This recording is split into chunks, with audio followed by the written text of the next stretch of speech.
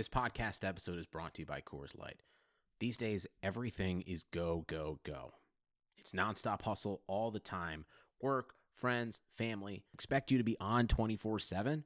Well, sometimes you just need to reach for a Coors Light because it's made to chill. Coors Light is cold lagered, cold filtered, and cold packaged. It's as crisp and refreshing as the Colorado Rockies. It is literally made to chill. Coors Light is the one I choose when I need to unwind. So when you want to hit reset, reach for the beer that's made to chill. Get Coors Light in the new look delivered straight to your door with Drizzly or Instacart. Celebrate responsibly. Coors Brewing Company, Golden, Colorado. Before we get started with the show, I just want to remind everyone that if you're following a team in 2019, it certainly can be time-consuming. You wake up in the morning, you're on the go, and you're trying to follow everything that happened in sports the night before. It's almost impossible. That's why what I do is I subscribe to Axios Sports. Go to sports.axios.com. You get the best free daily newsletter in the land. It's a modern sports page that's delivered directly to the email inbox. It's the first thing I read when I get up in the morning. When you sign up for free at sportsaxios.com, you get the best stories from the NBA, NFL, cricket, ping pong, everything you could imagine. Axios Sports also highlights the most important stats and trends and gives you the ability to stay informed, and it's free. Go to sports.axios.com and join the 100,000 sports fans who get caught up on the day before it even begins. Best of all, there's no paywall, no subscription fee, nothing. This is a free curated sports content delivered directly to you in your email box. Sign up at sports.axios.com. Again, try it for free, sports.axios.com.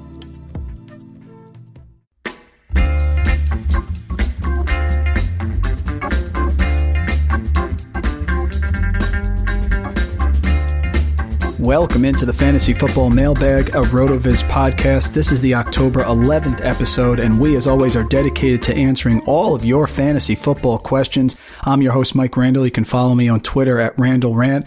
And today we are talking to one of the Mount Rushmore people for fantasy football, Shawn Siegele, one of the true fantasy football legends, author of the original Zero RB article. He's the NFFC Primetime Grand Champion, 11-time main event champion, and also the co-owner here at RotoViz, and he's the co-host of the RotoViz Overtime podcast with Colin Kelly, which is absolutely in my rotation. Follow him on Twitter at FF_contrarian. He's ready to preview Week 6, a follow-up to what was the greatest Week 5 in fantasy football history could have been. Welcome to the show, Shawn. A pleasure and honor to have you on the bag. Oh, well, thanks for having me. It's always great to be here. This is one of our best podcasts and always one of the most fun listens, I think. And yeah, it's great to be on after a week like Week 5, which I think gets everyone really fired up. If you weren't already, Week 5 really got your fantasy juices flowing. Absolutely. And you did a fantastic article, one of the many great articles we have here at RotoViz about Week 5. We'll get to that in a minute. But I do want to start with you. As a Mount Rushmore person, I've asked all the experts how they got their start in fantasy football, how they first got into fantasy football. Of course, you had that incredible piece, Zero RB, Anti-Fragility, and the Myth of Value-Based Drafting. But when was the first time, Shawn, where you really said, you know what, I think I can sort of make something out of my analytical mind and fantasy football? It started basically the same way I think it starts for everyone, where just playing fantasy football was so much fun. And so, you start playing with your friends, and then you get to the point where even if your home league is great, and for most people that is the league that they want to win the most, you simply cannot make enough trades in your home league to sort of sate your appetite for fantasy football. And so I started playing in some of these different satellite types of leagues and exploring with, sort of these PPR formats and what the different opportunities there were. And so I got to where between sort of 2008 and 2012, I was playing 20, 30, a couple of years, like 60, 70 leagues a season. And when you do that many different drafts, I really do think that it helps. It gives you a lot of experience in a hurry, and you start to see some of these places where there are just big exploitable opportunities. And we've come so far from that now. I mean, we're 10 years down the road from that 2008, 2009, 2010 time period.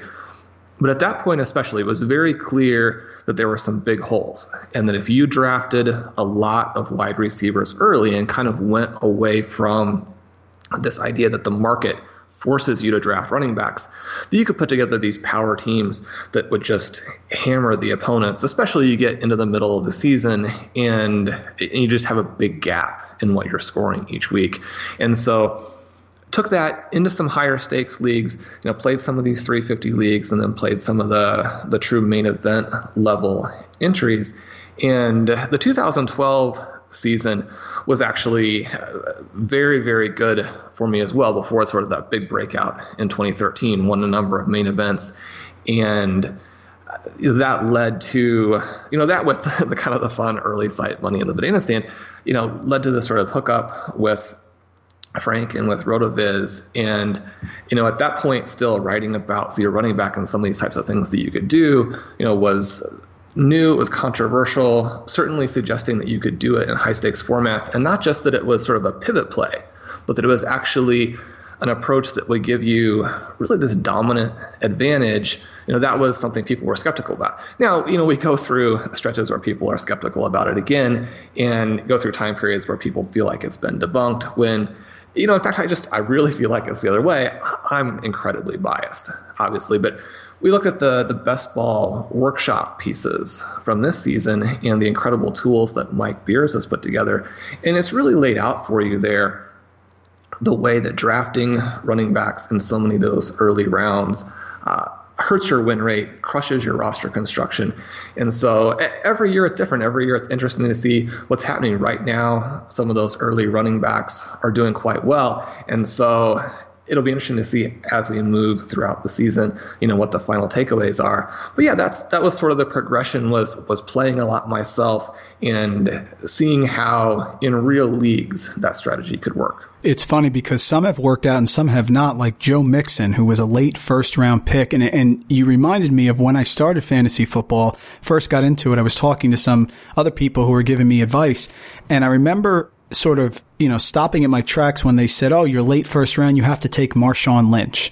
And this was back in the Buffalo years. And I said, I don't know if that's really a first round level pick. Now, of course, he ended up being beast mode and had a fantastic career. But your point is well taken in that it just seemed like it was Pavlov's dogs. Everyone was taking running back.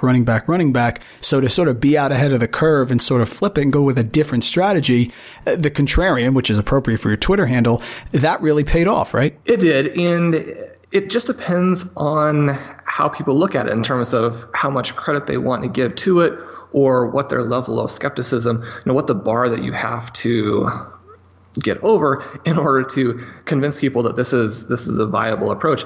There have been so many different times in draft chats and that kind of thing. You play the different high stakes leagues, and those chats tend to be, very calm. People are just making their picks. It's not people you necessarily know, and so it's not that banter kind of thing. But I remember in 2013, and this is before the article comes out, before the big wins in that season, finishing first and second in that format.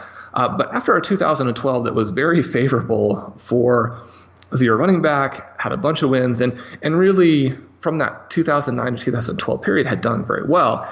And I'm in this draft, and I picked Calvin Johnson and Jimmy Graham to start, and then several more wide receivers to where I think my first running back actually was picked in round 9. Wow. And there was a gentleman who started Trent Richardson, Maurice Jones-Drew, who really was all over me and was saying, you can't win with what you're doing. And I'm looking at that and thinking, it's certainly not impossible that Trent Richardson has a good season. This was before, he became the massive bust. Certainly it's not possible that Maurice Jones-Drew would have a good season. He was a very good player, right? But you have a more limited upside. You have so much more downside. You have more injury risk, all of those types of things.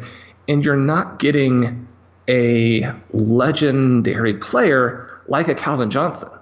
And certainly Jimmy Graham has, not been able to maintain what he was with the Saints. But if you have a Calvin Johnson, if you have a Saints Jimmy Graham, at that tight end position that is so hard to fill, we can all do these things where we pick out certain leagues where we did well and someone else did poorly with a strategy that we don't like and say, okay, well, this shows. And obviously it doesn't.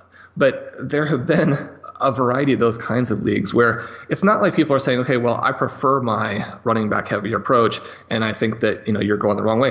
When people come out and take in information because we want to win, right? It doesn't matter zero running back, you have to do it that way. You have to do it because you're associated with it, and that's sort of your advertising thing. No, I mean, we want our readers elite running back connections that give you a big advantage. You want to be aware of that. And one of the other very controversial things in 2013, I wrote that Adrian Peterson should not be a top 5 pick, and he shouldn't have been, and he didn't pay off.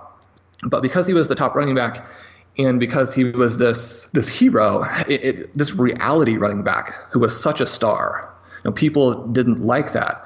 But the fact of the matter was simply the scoring environment, what he was doing, his expected points, that has changed, right? And we have people like Barkley, certainly McCaffrey, who looks like perhaps the best running back since Barry Sanders. You've got an Alvin Kamara, possibly a couple of other guys.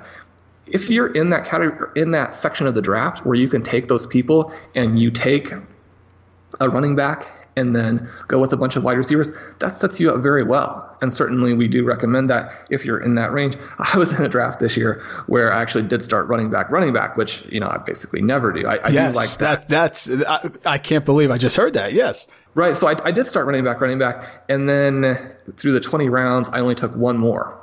And people thought that was crazy. And they said they'd never seen it, couldn't win. And so this was a 350 level league, not necessarily with all of the big headliners, these top 10, 15 fantasy players in the world who, if you play a main event, you're going to run into a lot of those guys, because the fact that they win all the time is a very good incentive for them to keep playing and playing at a high volume. Those guys would know me and would be like, well, Sean's doing something maybe we don't agree with, maybe a little bit weird, but obviously, he's won some of these leagues in the past.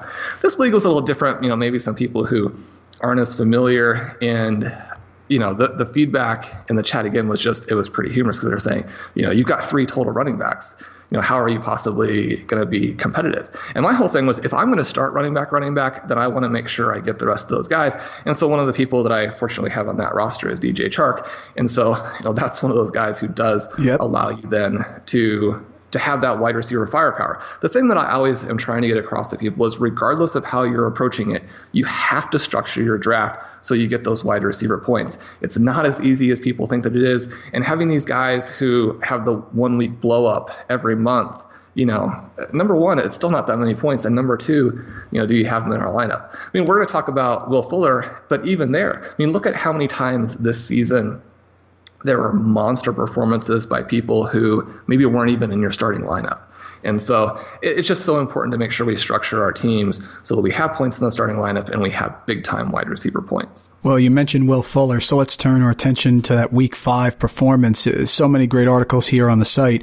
You wrote one, Will Fuller and Aaron Jones headlined the most epic Week 5 in fantasy football history, and I do not think that is hyperbole. I think that's very true. The one I want to start with was your prophetic article back on August 5th, where you wrote an article entitled, Will Fuller is healthy and ready to join the NFL's elite in 2019. Well, certainly he had 3 touchdowns, the monster performance, and he was tackled on the 1 yard line. So he could have almost had 5 touchdowns. Explain how you had that feeling about Fuller. You have him in so many leagues. You wrote about FFPC main event with Curtis Patrick. You have a team, and of course the MFL 10 of death. Talk about Will Fuller and really about this Week 5 in general. Well, Week 5 was so much fun. There aren't that many times that you get a 50-point performance from one of your players, even though, and I discussed this week, but we actually had the top 3 Week 5 performances since the year 2000. Just this week. So that gives you a sense of how epic this week was and how many different stacked performances. One of the things that was tricky was that you could score a huge number of points and still lose. And it was frustrating because the team that has done the best for me so far has been a Christian McCaffrey Cooper Kupp team. And that's the only one of my main event teams that doesn't have Will Fuller. And so then I'm looking up the scores on Sunday, and that team is playing against Will Fuller. Bad luck. So that team did lose, which, not what we were hoping for there. You mentioned Fuller, and he's a guy that we've liked since he was drafted a controversial draft pick because there were some questions about his hands, but his profile actually fit exactly, what we're looking for and what we spend a lot of time about. The site devotes a huge amount of time and research from January through the draft on the types of players who actually transition really well to the NFL. And Fuller fit that as a guy who was an early breakout, good market share of yards, certainly for anybody who is in the smaller half. And Will Fuller is not a small receiver per se, but if you're not talking about these big monsters, you do want to have speed, and Will Fuller is blazing fast, and we see that all the time. There are a couple of faster guys in the NFL. Certainly Tyreek Hill's faster, John Ross is faster, and Hill, clear superstar. I don't think anybody gets behind the defense as well as Will Fuller. He's a little bit like a Deshaun Jackson who absolutely isn't just a deep shot guy, right? That's totally true. It's an excellent comparison. And Fuller has had injury problems like Deshaun Jackson, but I agree. I think both of them have a multifaceted, deep threat set. It's not just straight line. And so then Fuller, you look at him and he's coming off this injury, which gives you perhaps this last buying opportunity. The Texans are saying he's healthy. He's saying he's healthy. They say he looks fantastic, that his route running has improved. His hands have improved. And, you go back and look, and one of those kind of things that's kind of fun that, basically everybody knows about is that he has this huge split. You pull up the game split app and you see that he scored 17 points a game with Deshaun Watson in the last couple of years, only 5 points a game without, which drags down that overall total. If you were to say that he's going to be just the Will Fuller, Deshaun Watson receiver, and you're going to get those 17 points a game, which again, we probably wouldn't expect that to be sustainable regardless. But if he could get to that level, then he would be this borderline wide receiver one type of player. Then you go a little bit deeper and you find out that, yes, he has this elite vertical ability, but his numbers in the underneath range are also not bad. You pull up the AYA app and you see that when Watson targets him, he averages almost 4 adjusted yards per attempt more than even, say, with DeAndre Hopkins. His underneath numbers are good and are better than, say, Kiki Kuti, who was someone that a lot of people liked, and for good reason, right? But there were some concerns about if those guys could both get points. My thing was that I don't know that necessarily they can, but there's reason for optimism in that, number one, there's not a ton of overlap between their routes, but then number two, Fuller also is good underneath. And so I think the person who really you should be worried about is probably Kuti. And we don't really know if that exactly would have played out that way because of the injury. When a guy's not healthy, it's not fair to say, oh, well, I was right, he's not scoring. I mean, that's not really the way. I've got a league where I actually played them both this past week, and so I was glad to see the 10 points there from our second-year guy. But there was just so much coming together for Fuller, and then you go back and say, it's a first-round draft pick who profiles a potential star. I think it's going to happen. But again, this is one of those situations where it's just always tricky with football. There aren't that many games. You can go through a stretch where the person doesn't perform quite as well. You go just 1 week back and you're looking at that article and saying, well, Fuller is a bust, and Sean was definitely not right on this one. So, we look at this and we certainly hope that Fuller can now extend this. Watson has looked so good, and yet at other times so bad. And so, he scored the fantasy points. You come off of this past week, that really balances out the rest of your season, as it does for Fuller. But I'm interested to see what this team will do because they have been so hot and cold in the early going. Especially this week against the Chiefs, because Hopkins is due. He certainly is due. Stills will probably be back. Absolutely with Kuti as well, had the long catch. So I think this week is really a test for that, to see if the Will Fuller truthers, and I'm one of them, are going to stay strong here against a prime matchup against Kansas City, even though it's in Arrowhead. I think that's a great point. Sean, there's 2 undefeated teams left, Patriots, 49ers. Patriots host the Giants this week, tonight in fact, and they seem to be a safe bet to get to 6-0. But the 49ers have a tricky game coming off that huge blowout Monday Night Football win over Cleveland, and they have to go visit the Rams. San Francisco has one of those things that fantasy owners really hate, right? The ambiguous backfields, Matt Breida, Tevin Coleman, both had huge games on Monday. Talk about this backfield moving forward, and am I alone on Dante Pettis Truther Island? I feel like his snap share has gone up and he's coming, right? So you want to get those second half players who can really pop. But talk about San Francisco, successful team doing well, but sort of tricky to handicap for fantasy. Yeah, this one is weird, and these Kyle Shanahan committees can always be both really exciting because if you look and you dive into the fantasy points over expectation, this running game is going to be efficient. Now, they've had a few injuries, and so there are some questions about if they start to face better defenses, can they keep that up, sort of with what their personnel will be going forward.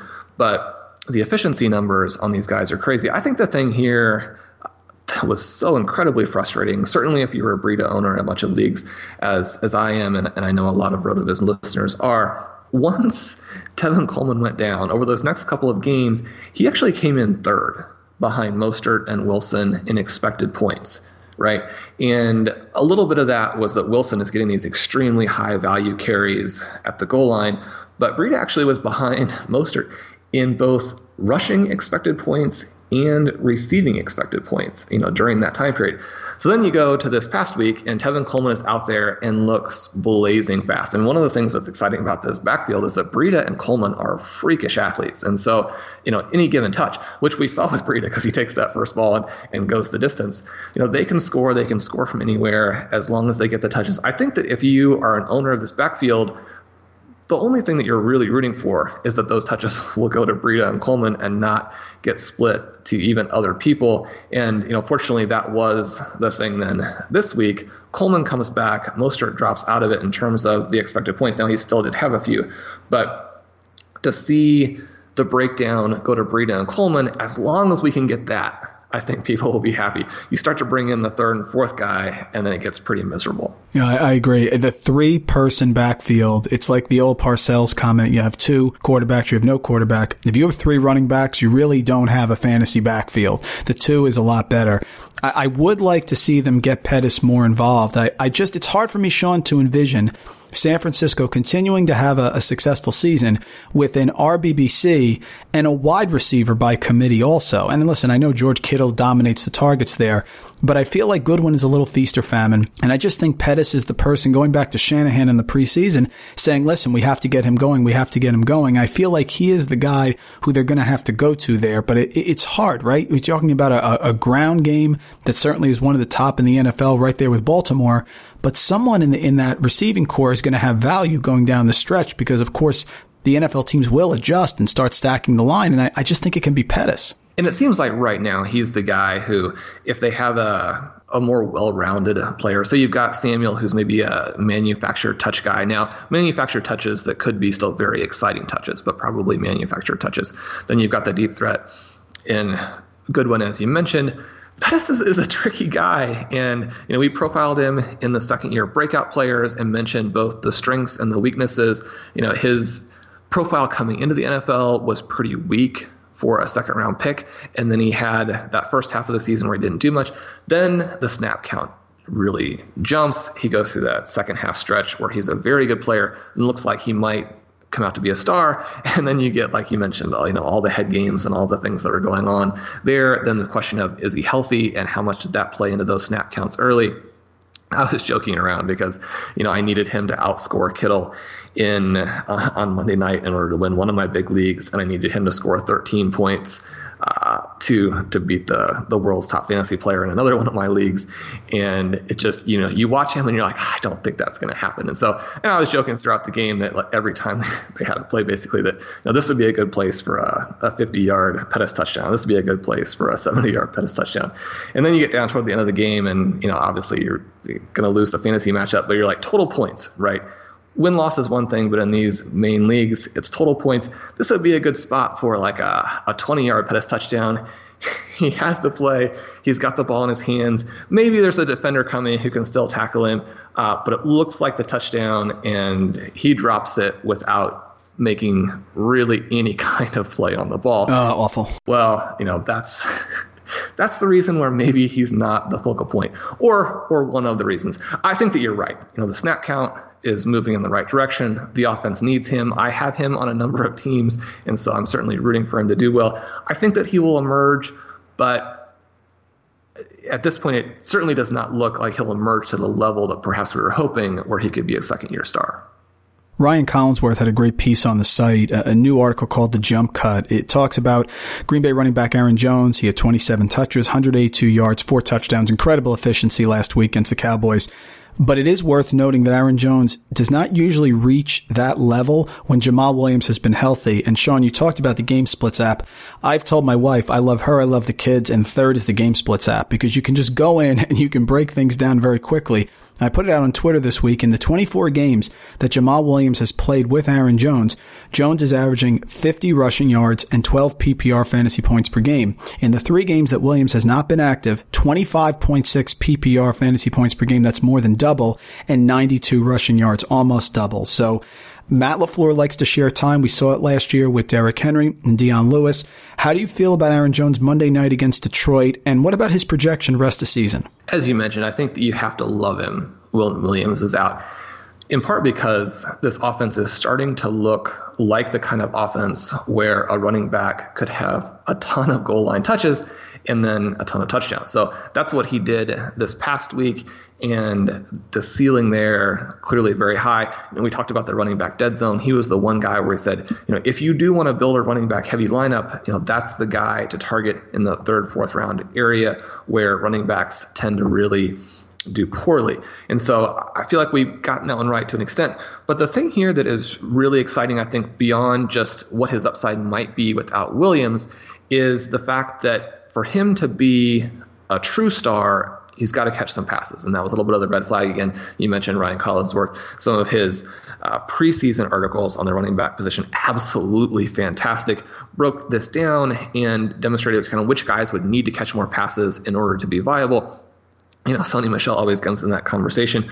But Jones is a guy also in that group. And for the first 3 weeks, he had 8 targets. The last 2 weeks, 15 targets. And so the touchdowns tend to cover it up, but the really exciting thing for him is the potential receptions. Yeah, that's the key. And you're going to have to follow closely what goes on in that Green Bay backfield, which can be time consuming. But also what can be time consuming is trying to follow everything in sports. That's almost impossible. I hate scrolling through each app and trying to visit websites each day. So that's why I subscribe to Axios Sports, which is the best free daily newsletter in the land. It's a modern sports page. It gets delivered directly to your email inbox. Every morning I wake up, first thing I do is I look through that Sports Axios email that I get. Talks about the best stories in the NBA and the NFL, cricket, ping pong, everything in between. And it gives you great stats and trends. And the best part about it, folks, is that it's free. You go to sports.axios.com. Not only do you get caught up, but you'll have a friend who's sharing an amazing link with your buddies. You'll be able to send that information out and you'll be on top of all the sports stories.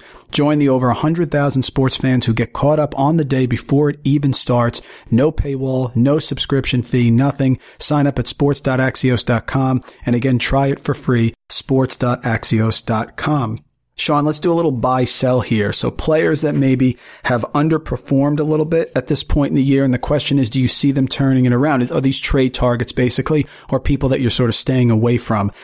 Jets are going to reactivate quarterback Sam Darnold off mono. Looks like his spleen is okay. He's going to come back. This is an offense that a lot of people liked early in the season. Le'Veon Bell, Robbie Anderson. Now Chris Herndon's going to stay out after his suspension. So is Sam Darnold a person who's a buy low for you at the Jets starting quarterback? I think he is, but it certainly depends on your format. He's not someone you're necessarily going to go out and target in redraft, even though with all the injuries, certainly there are a few teams who could be looking there. With Darnold, you're really hoping that what he does is allows Le'Veon Bell and Robbie Anderson to get those numbers up. If you have Anderson, you've been holding him, you're kind of waiting to see a couple more weeks if this offense can turn around before maybe you. Even if Anderson was one of your earlier picks, you might have to use that spot in a different way if the offense doesn't bounce back. Le'Veon Bell, fantastic workload, exactly what we'll be looking for. His efficiency numbers have to jump up a little bit here to make him worthy of that first-round pick. So Darnold is really the guy that fantasy owners are looking at for some of the other players on their team. Another quarterback that I'm high on this week is Jared Goff. Now, I was totally wrong about the way the Rams-Bucks game went a couple weeks ago. I thought that Rams defense was going to step up, and they had bad outings now back-to-back against the Seahawks as well. But Jared Goff returning home, San Francisco on a short week. He's averaged 340 passing yards per game at home over last year and this year with Sean McVay. Of course, he had the 500 passing yards. Where are you on Jared Goff moving forward? I may be a little bit biased because I have a lot of Gerald Everett, and I would like for what we saw last week to continue. You mentioned the defense. Yeah, I think if the defense can be a little bit weaker, and we don't have quite as many of these sort of clock killing or inefficient running back plays, then Goff could really open things up. Obviously, Kupp playing fantastic. Robert Woods, another one of those potential buy low kinds of guys, even with the uncertainty surrounding Brandon Cooks. And certainly Cooks, another disappointment, but someone who could tear off, 4 or 5 huge games in a row with his deep ability, his speed. This offense, I would like to see them continue to emphasize the pass and emphasize Todd Gurley in the passing game as opposed to the rushing game. I think that's better for fantasy owners, and certainly this offense can be more explosive. Jared Goff can score those points people were looking for if they'll just attack and get those playmakers on the field on pass plays. Full disclosure, Sean, this next one I am biased because I have a lot of exposure to him. Chiefs running back LeSean McCoy. Now, this backfield has been maddening to try to handicap on a week-in, week-out basis. Scott Pianowski of Yahoo put out on Twitter today that Damian Williams has been given 31 carries this year in an offense with Patrick Mahomes and Andy Reid, and his longest run is 6 yards. I just don't understand why McCoy isn't getting more of the work, especially, second half near the goal line. LeSean McCoy, that running back, if someone were to get at least 60 to 65% of the touches, is definitely an RB1. But how do you feel about LeSean McCoy rest of the season? This is one of those backfields where you would just like to see the Chiefs decide on a runner and get him going, get him in a little bit of a rhythm. Now, the fact that all of these injuries have happened and the fact that Darrell Williams looks like the best running back that they have complicates matters so much, because they're not necessarily wanting to go straight to their third string guy and admit that that's their playmaker. But this team should be running the ball better. Now, they do have a number of offensive line injuries. They've got injuries, on both of their lines that are starting to really decimate this team. It'll be interesting to see, how they bounce back from, what's really their first extremely poor performance in a long time. McCoy, it was kind of funny to see, because when he first had that big fumble in the game last week, I'm thinking, okay, that's because he just holds the ball out in his hand out in front of him and begs defenders to knock it away. Yep. And then you kind of see the reverse angle and you're like, okay, well, McCoy actually fumbled on one where on those very few touches where he actually did have the ball tucked in. I don't know how much the fumble came into play. I don't know how much the ankle came into play. The fear that I would have as a McCoy owner, I only own McCoy one spot, but it's a main event that I co-own with Ben Gretsch, which, so many RotoViz listeners will know as a former star for us and certainly a friend of the site. Our team is doing pretty well, and if we got big time McCoy points, it would be a fantastic team. So, like you said, the bias here, I don't really know that it makes sense for the Chiefs to emphasize him, but if they could get one of their guys going, this offense, it's always been so favorable for the running backs, and yet there have been multiple games now. They struggled to run the ball against the Raiders, which was bizarre. And so a lot of question marks there. The thing that I think is in danger of happening, and I think you like it from an excitement perspective, certainly lots of RotoViz owners, listeners are going to have some Darwin Thompson, if not still on their redraft teams. Yep, totally true. I do. When you look at the lack of explosiveness that they've gotten from that so far, then Darwin is the guy where you would like to see him, because he might be able to add a little bit of that electricity that we've seen from the smaller backs this year, that we've seen from someone like an Aaron Jones that we see weekly. These are apples and oranges comparisons, but some of these smaller guys like a Christian McCaffrey, perhaps the Chiefs need to get their smaller running back, their explosive running back in there and see if that opens up the offense.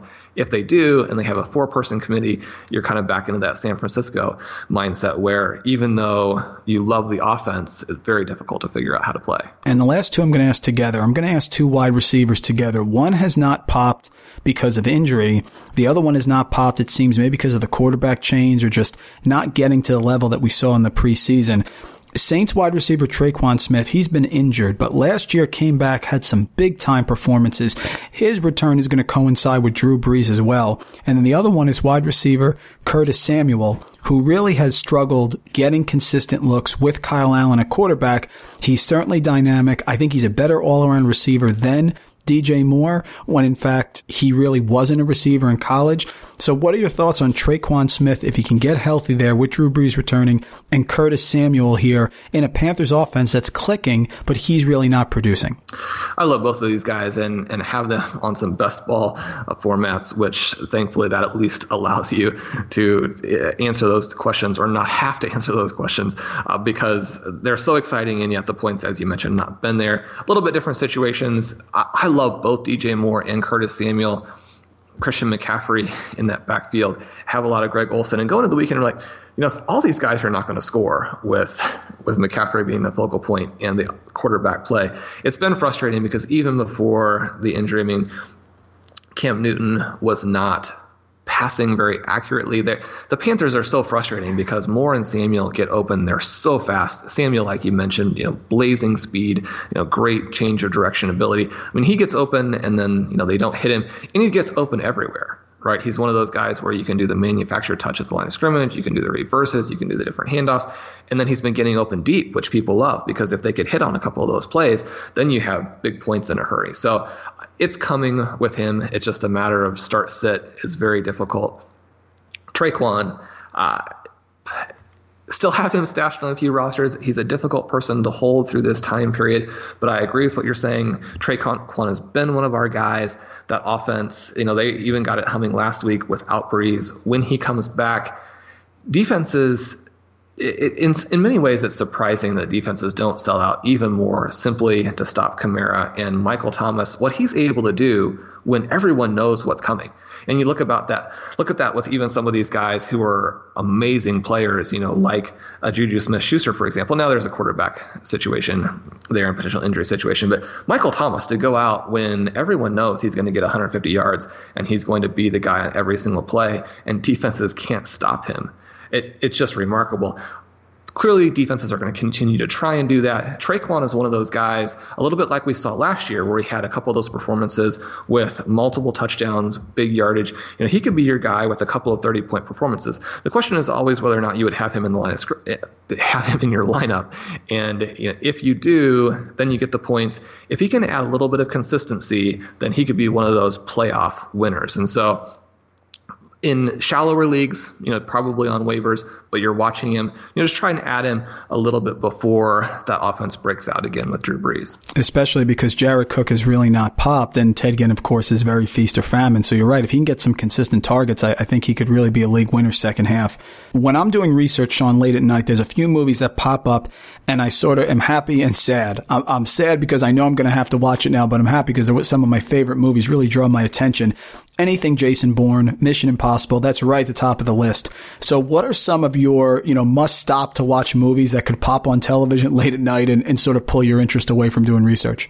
Yeah, those are great. I think that the action and the way that those are done, makes those very addictive. A couple of, slightly different types of movies. The Royal Tenenbaums, that comes on. Sure, of course. Yep. Yeah, it just amazing. My contention would be that if you put The Big Lebowski and The Royal Tenenbaums together, that you probably have more good lines in those two movies. Absolutely. Than great point. Every other movie combined.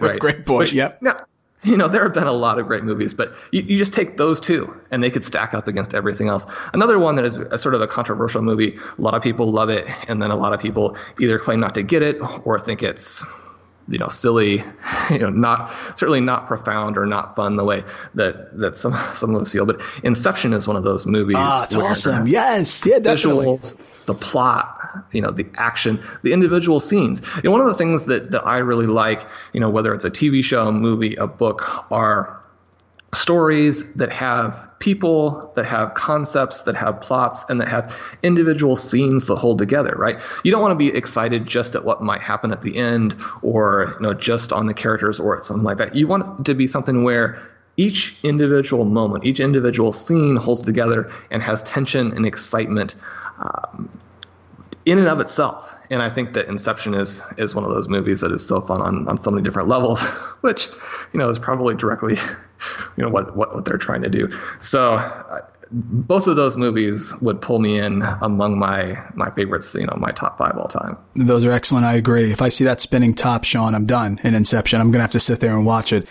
We have a question here from a listener. Solve the Melvin Gordon, Austin Ekeler conundrum for me. I have Ekeler. Of course, he's been fantastic. He's number 1 overall in targets among running backs. He's number 1 in receiving yards. He's number 1 in receptions. But with Gordon coming back, are you still comfortable starting Ekeler as an RB2 rest of schedule in a half-point PPR?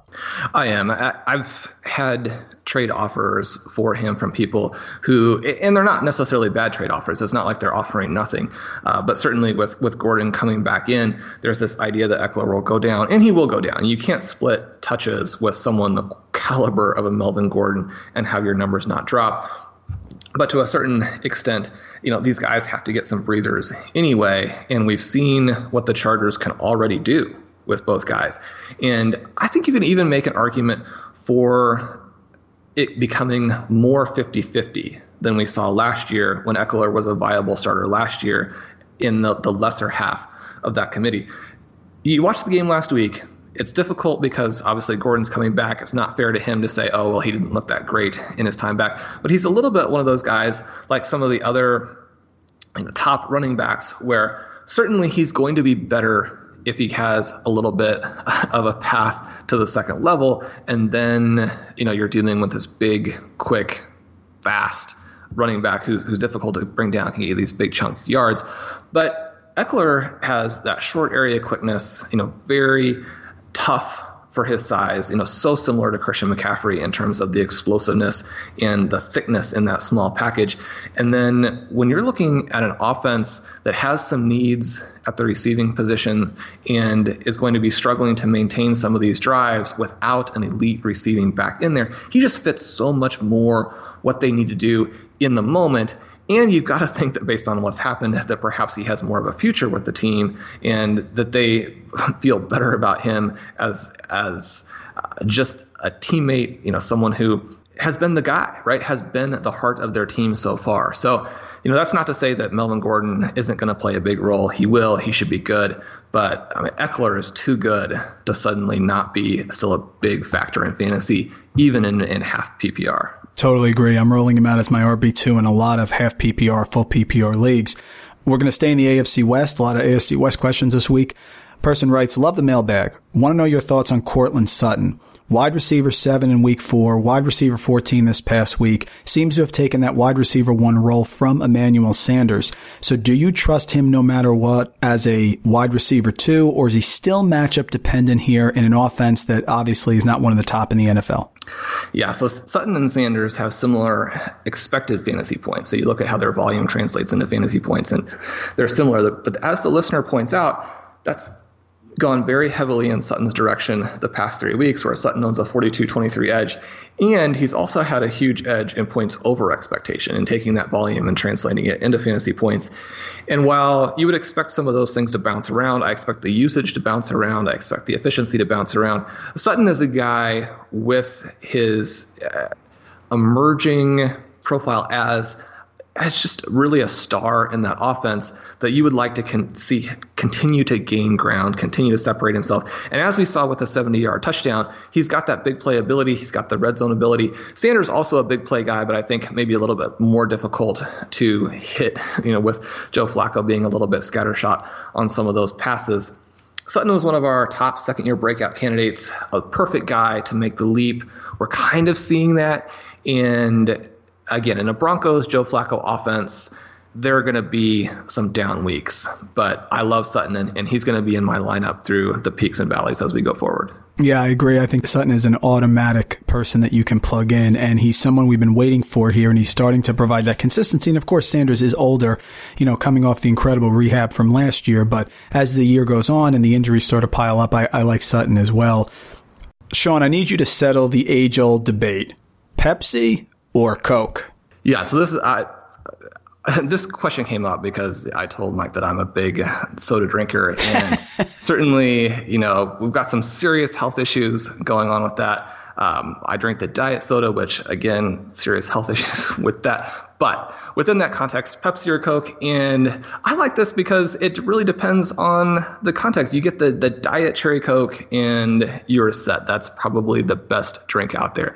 If you don't have, if you're in a fountain that doesn't have the cherry, then you're looking at the Pepsi. The diet Pepsi has, that weird kind of fun taste that, Pepsi has. Some of these Pepsi machines have the little flavor shots. So, you get that really super unhealthy diet Pepsi. You put that unhealthy cherry or strawberry flavor shot in there, you're set for, 2 or 3 hours of working on fantasy articles, and you go Pepsi every time on that one. It's been a debate for years, and another debate that's gone back and forth is how to get the perfect shave. Humans have been trying to get that perfect shave for thousands of years, and the secret really hasn't changed much. The ancient Greeks didn't need flex balls or those heated handles, and neither do you.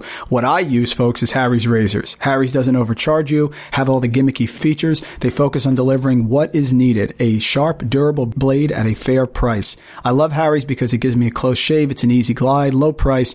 You have to check out Harry's.com and use the code BLUEWIRE for your free trial today. It's essential. You have those durable blades at just $2 per blade.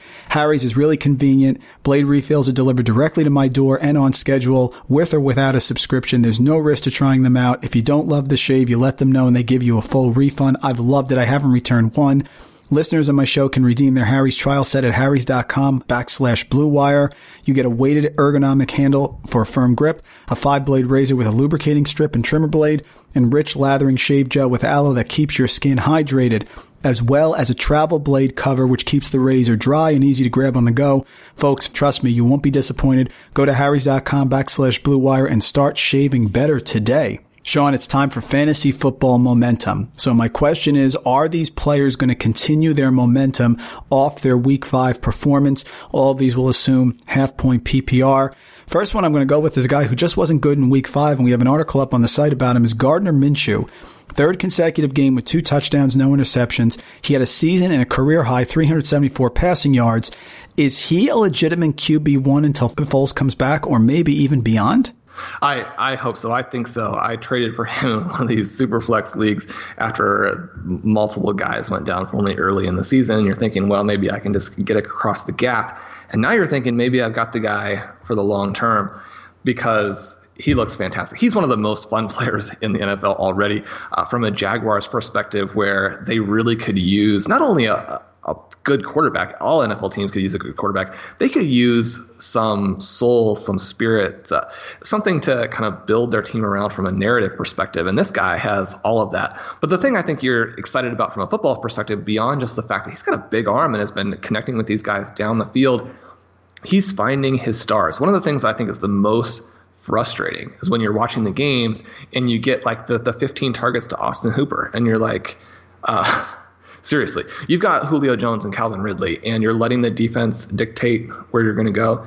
Minshew, 11 targets to DJ Chark last week, 11 targets to D.D. Westbrook, starting to bring him out as well. This offense starting to look like a real NFL offense, and not only that, but a good NFL offense. And he's the reason why I think there are going to be some down games with a late round rookie, but I think he's got a bright future. It's been very exciting so far. And I certainly think he's going to have another solid game at home against the Saints this week. I agree. I think the D.D. Westbrook game is coming. He's really looked good last couple of weeks. And you mentioned Chark at the outset. He's a legit starting wide receiver here in fantasy and in the NFL. So big things in Jacksonville. Patriots running back Sony Michel, 91 rushing yards, touchdown. More importantly, last weekend's the Redskins, 3 receptions, 32 yards. Is he finally trustworthy as the Patriots' lead running back? I don't know about this one. I have him in the Apex Experts League where I had a 0 running back start, and he was available, I think, in the 7th round. And you're thinking, well, he doesn't fit my profile. He's one of those landmine running backs, right? But in the 7th round, we're looking at a little bit different thing. It turns out that even in the 7th round, that was not a great pick so far. However, things are going more in the right direction. When he came out, he was being compared to Kamara everywhere. And what we've seen so far is really the exact opposite. Not a bad player, but someone who has not brought that receiving ability to the table. The way they run this offense, James White being such a factor, and the multiple approaches that they take, number one, the total points aren't necessarily there. And then number two, he's a difficult start each week. So certainly if you have him as an early pick, I really sympathize. And hopefully he continues to do at least a little bit, has a few more games like this. I do think that he's someone where he's both a buy and sell guy in Dynasty, because after a game like this, you're going to see some really strange valuations. So if you see someone who's desperate to get rid of him, you might pick him up here. If you have somebody who else in your league who's interested in him, probably a good guy to go ahead and sell if you can get realistic value this week. You mentioned Calvin Ridley. That's my next person here. The question is he trustworthy? I loved him in stacks last week in DFS because of the Texans' ability to limit tight ends. They really limited Greg Olsen of the Panthers the week before. And it does seem like Ridley and Hooper are competing for targets in the same sort of area of the field.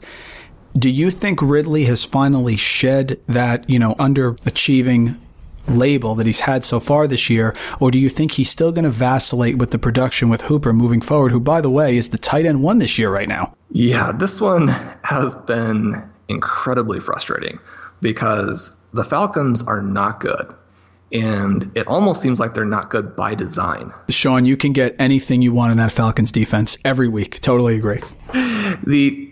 It's almost like the Falcons and their new offensive coordinator, who is coming off of a season where he got fired from his previous job for underperformance, don't realize that they have a first-round pick from 2018 who then had a monster rookie season. Because as a big Calvin Ridley owner, you're watching these games and the players you own, like you have just laser eyes for them in terms of where they are on the field, where they're lining up in the formation, obviously what their jersey number is, and even where. Certainly you're watching the game and you're thinking to yourself, what will the progression be, right? When the quarterback drops back, is he looking to my guy's side of the field? And with Ridley, one of the things that has constantly happened in the first month is you look out there and you're like, well, it would be one thing if he were even on the field, right? Because we've got Mohamed Sanu, who somehow now is a focal point of this offense. We have Justin Hardy. There's a lot of rotation of personnel in this offense. And that's frustrating in the same way that, certainly no Cooper Kupp owner can ever complain about his production. But when you look out there in some of those early drives, he's not on the field, you're thinking, this is your best player. Calvin Ridley, obviously not the best player. Julio Jones stays on the field most of the time. But the Falcons, I think, would really benefit and wouldn't get themselves as often. Now, you mentioned their defense terrible, so they're going to give up points. But if you're assuming that you're going to be giving out 28, 35 points by the middle of the third quarter, you can't wait until that time period to start running your own ideal offense. And so I think he's going to play more. I think he's going to be more involved. But I don't trust anything that the Falcons are doing right now. So I certainly would not say, Ridley is trustworthy. Well, another person who I want to know if you think they're trustworthy is Seahawks wide receiver Tyler Lockett. He only got 2 targets in that first game against Cincinnati, but he caught the 44-yard touchdown reception, sort of saved his week. After that, 12 targets against Pittsburgh, 14 targets against the Saints, and the Tyler Lockett believers were out there saying, here we go, here comes the season. But since then, against Arizona and the Rams, 4 targets, PPR wide receiver 39, PPR wide receiver 22. Is he a trade target that you think you can buy low off those 2 weeks, or are you leery of his lack of consistent offensive production? Well, Lockett was one of the guys I was selling in Dynasty this offseason simply because his value was so high, and justifiably so. He was one of those guys that when Curtis and I were putting together our board, we debated just how high we wanted him because we knew he was going to go early, and we love him as a player. You look at that touchdown he scored last week, and Russell Wilson is just trying to throw that ball away, right? Perhaps not. He's certainly put it up in a spot where only his receiver can get it. But that's one of the greatest touchdown catches I think any of us have ever seen. Absolutely. Yep. And so, Lockett, fantastic player, but I don't own him a lot simply because of what you mentioned, this target situation and the way that they want to run their offense. Now, the biggest mistake that I've made this season, and it was a huge mistake, right? I go on the different shows and say, I'm wrong all the time. I have every confidence that the overall structure of the drafts is going to work. Certainly in the long term with Dynasty, it's going to leave you with juggernauts. In the short term, as you move through the season, you're going to have some very good teams. But, we're all wrong. I'm certainly wrong. I let my just complete and utter love for Stephon Diggs as a player. And I really do think he's an Antonio Brown talent. Overshadow the fact that their offense, the whole point of their offense is to not use him. Right? You can't go out there and draft in the 3rd, 4th round range a player like Diggs where the offensive coordinator is like, yeah, you're not in the game plan. Tyler Lockett was the other guy who was kind of like that for me, where I was able to resist because it's just so difficult with what Seattle does to feel like he was going to get the volume. Now, the guys who play with Russell Wilson, they have phenomenal efficiency. They can have those spike games, and certainly if you had to choose between the guys, I would rather have Lockett than Diggs, and so made the wrong decision in terms of even which one of the two guys to draft if you had to draft one of them. But yeah, this is a problem, I think, in terms of the price for Lockett, is simply that those targets are going to be inconsistent, and so the volume is not necessarily what you want from a guy at his price range. Jack Miller has the Buy Low report on RotoViz. Again, another great weekly series. Have to check out the site, folks, if you haven't. There's just articles that get produced every week that give you great insight. He talks about players that have the easiest schedules coming up. And I'm curious to get your opinion on some of his potential buy lows. He mentioned Mike Williams of the Chargers, who's back off of injury. And of course, you saw teams are going to focus on Keenan Allen, certainly did last week here with the Broncos. Marquez Valdes-Scantling of Green Bay. Who do you have consensus about with Jack's article? Some players that you think really are sort of buy lows here moving forward. Well, Jack has done just a great job with this. And, you mentioned the schedule basis. We have Dave Cabin's fantasy strength of schedule streaming app, which will allow you to see what the schedules are coming up for all the different positions in whatever chunk that you want, and using Dave's advanced schedule strength metrics. Yeah, there are some fun guys here. Talks about Hopkins, talks about Woods, talks about Williams. Those are all guys that I own and like. Certainly, if you saw the Texans game this past week, everybody obviously familiar with it. Hopkins not as involved, but certainly you should be enthusiastic about the fact that defenses are going to have to take Fuller into consideration. Hopkins, just so much defensive attention and yet so good. If this offense improves in the passing game, and hopefully we can get just a few less of those Carlos Hyde 1st and 10, 2nd and 10 drive killing handoffs, and then the Texans, could score 40, 50 points almost every week. So Hopkins, if the owner is frustrated, certainly a guy to get. You're going to have to pay. Robert Woods had the big game 2 weeks ago, disappointed again last week. Targets split so much in this offense, but I certainly expect it to balance out a little bit more between Kupp and Woods there. Could be a top 15 in that 10 to 15 range the rest of the season, and this would be the buy window for him. Mike Williams is an interesting guy. What are your thoughts on him? I can't be super unbiased because I have him on a lot of different dynasty teams and some dynasty best ball kinds of things. Seems like a player who is always sort of on the verge of breakout and a lot of volume with the deep shots this past week.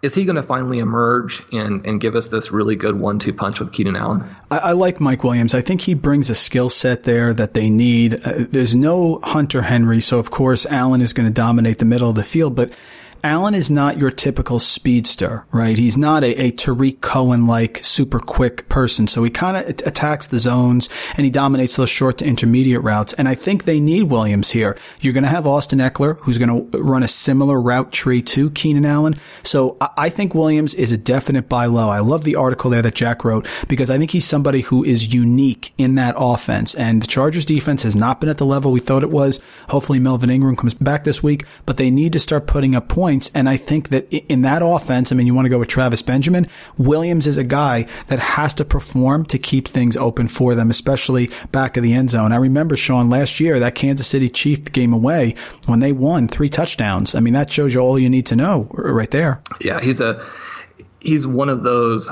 emerging players. And I think that if he could get a stretch, and one of the things, even at Clemson, was one of those players where they did not use him as much in their offense as you might have expected. Part of that, they didn't need to. They're blowing everybody out. They've got all of these other guys on the team as well who are going to go on to the NFL. But you just would really like to see him as someone who's more than, just a secondary target to really buy in and feel like he's going to be, a top 20 fantasy wide receiver. But certainly the opportunity seems to be there. The talent seems to be there. He's got a quarterback in Phillip Rivers who can clearly support some fantasy players. So this would be the time to buy. Let's dial up our Week 6 lightning round here. So just pick the player you think will have the better Week 6 performance. Of course, assume half PPR. Give you 2 names. You tell me which one you like better this week. Bigger running back smash spot, Ezekiel Elliott at the Jets or Mark Ingram at home against Cincinnati?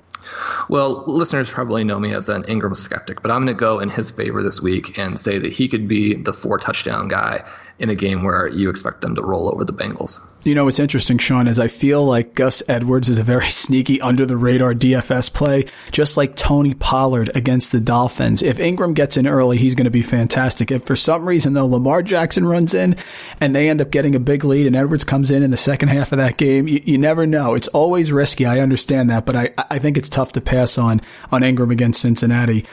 2 road wide receivers who are in tricky spots. We talked about Tyler Lockett. He's at Cleveland.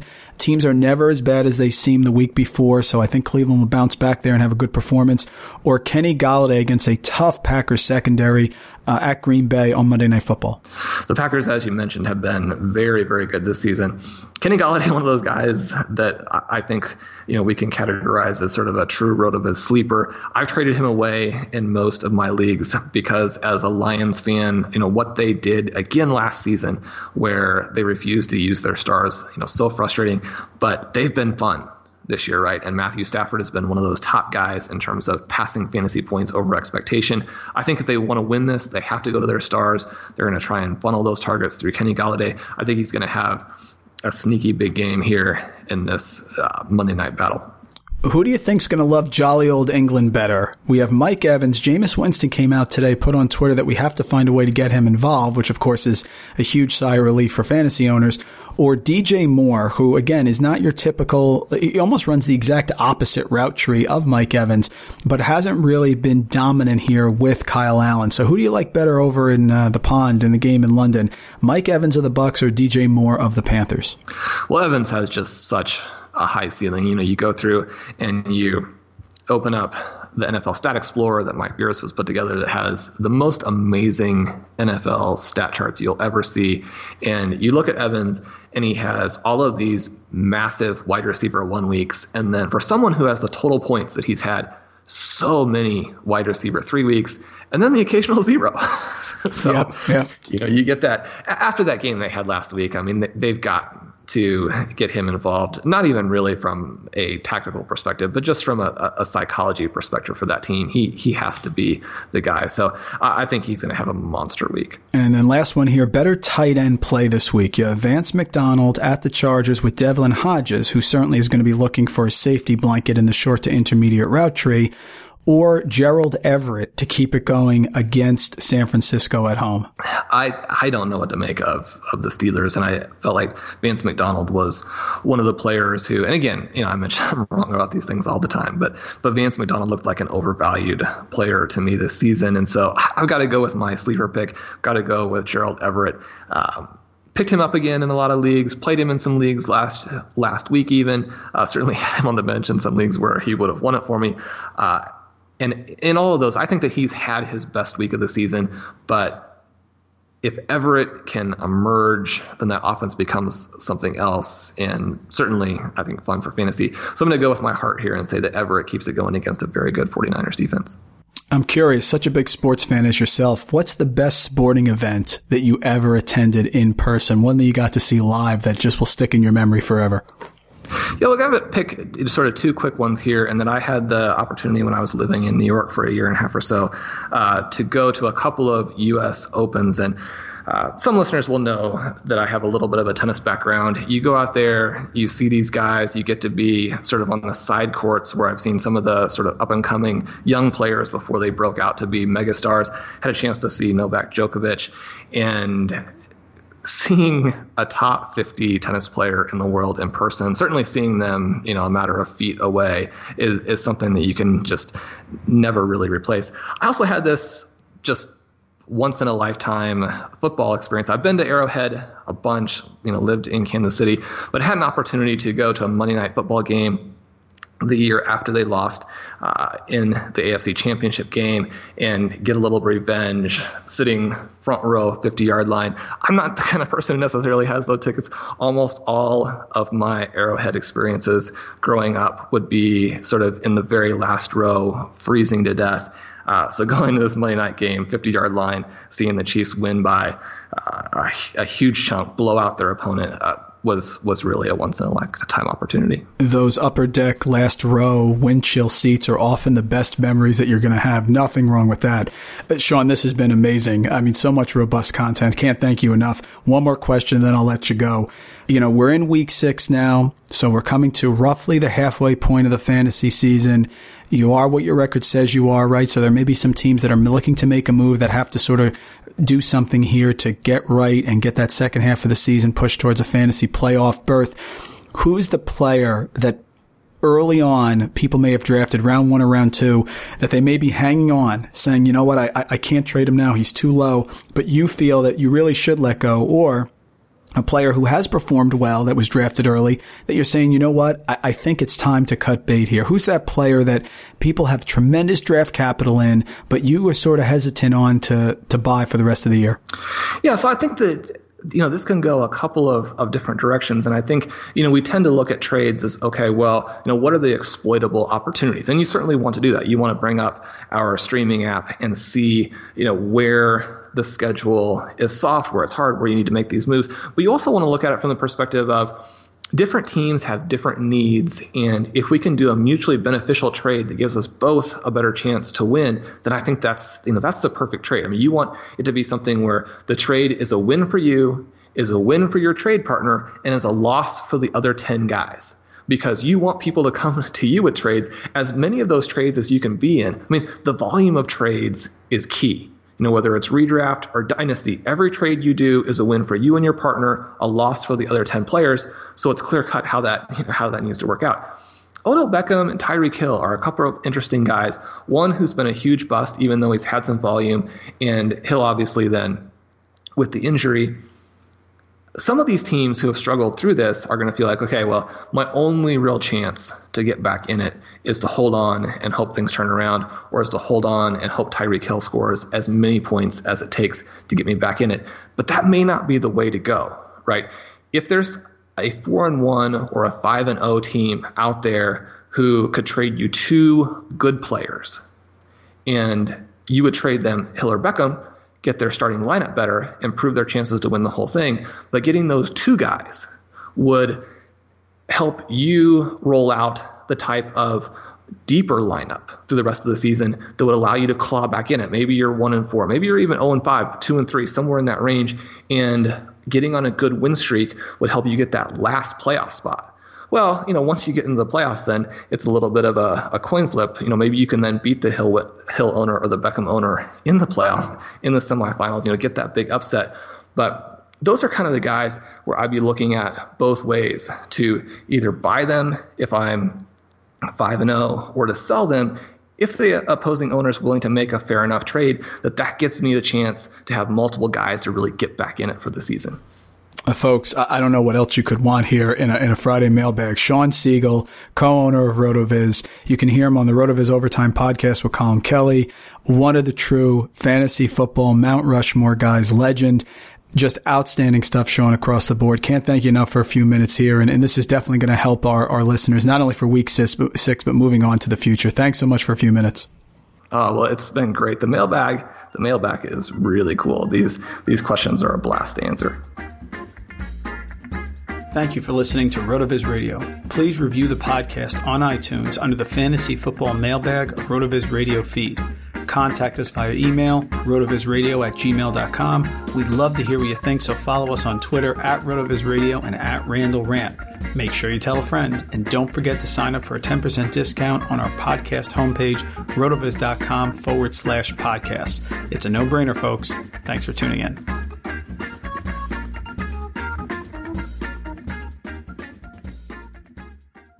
Nobody builds 5G like Verizon builds 5G, because we're the engineers who built the most reliable network in America. And the more you do with 5G, the more building it right matters. The more your network matters. The more Verizon engineers going the extra mile matters. It's us pushing us. It's Verizon versus Verizon. 5G built right from America's most reliable network. Most reliable based on rankings from RootMetrics second half 2020 U.S. report of 3 mobile networks. Results may vary. Award is not an endorsement.